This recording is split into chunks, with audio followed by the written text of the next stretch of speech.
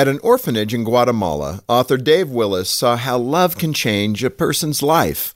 Most of the children there had been rescued from sex traffickers or abusive families. That was Margarita's story. She'd been abused by her father, then removed from her home and abused by her uncle. Everyone who should have protected her wounded her instead. When she arrived at the orphanage, she hardly spoke and didn't trust anyone, especially men. John and Jessica, the couple who ran the orphanage, did their best to love Margarita and to help her feel safe in every way they could. For months, there was no outer change, but something was happening on the inside. Her broken heart was healing. One night, Margarita broke away from the girls she was talking to, sat next to John, and put her head on his shoulder.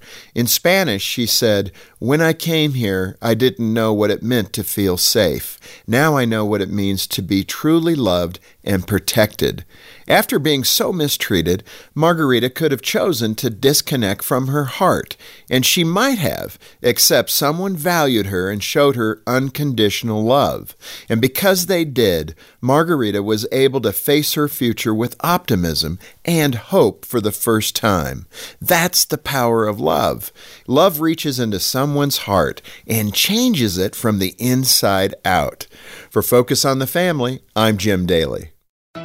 Hi, I'm Dr. Greg Smalley. And I'm Erin Smalley. Marriage is an amazing gift from God, but it can also be a challenge sometimes. That's right. We could all use a little guidance. And that's why we started our podcast, Crazy Little Thing Called Marriage. We talk about things like recognizing conflict cycles, dealing with stress, and how to grow your love each day. Listen at crazylittlethingcalledmarriage.com or wherever you get your podcasts. We can't wait to see you there.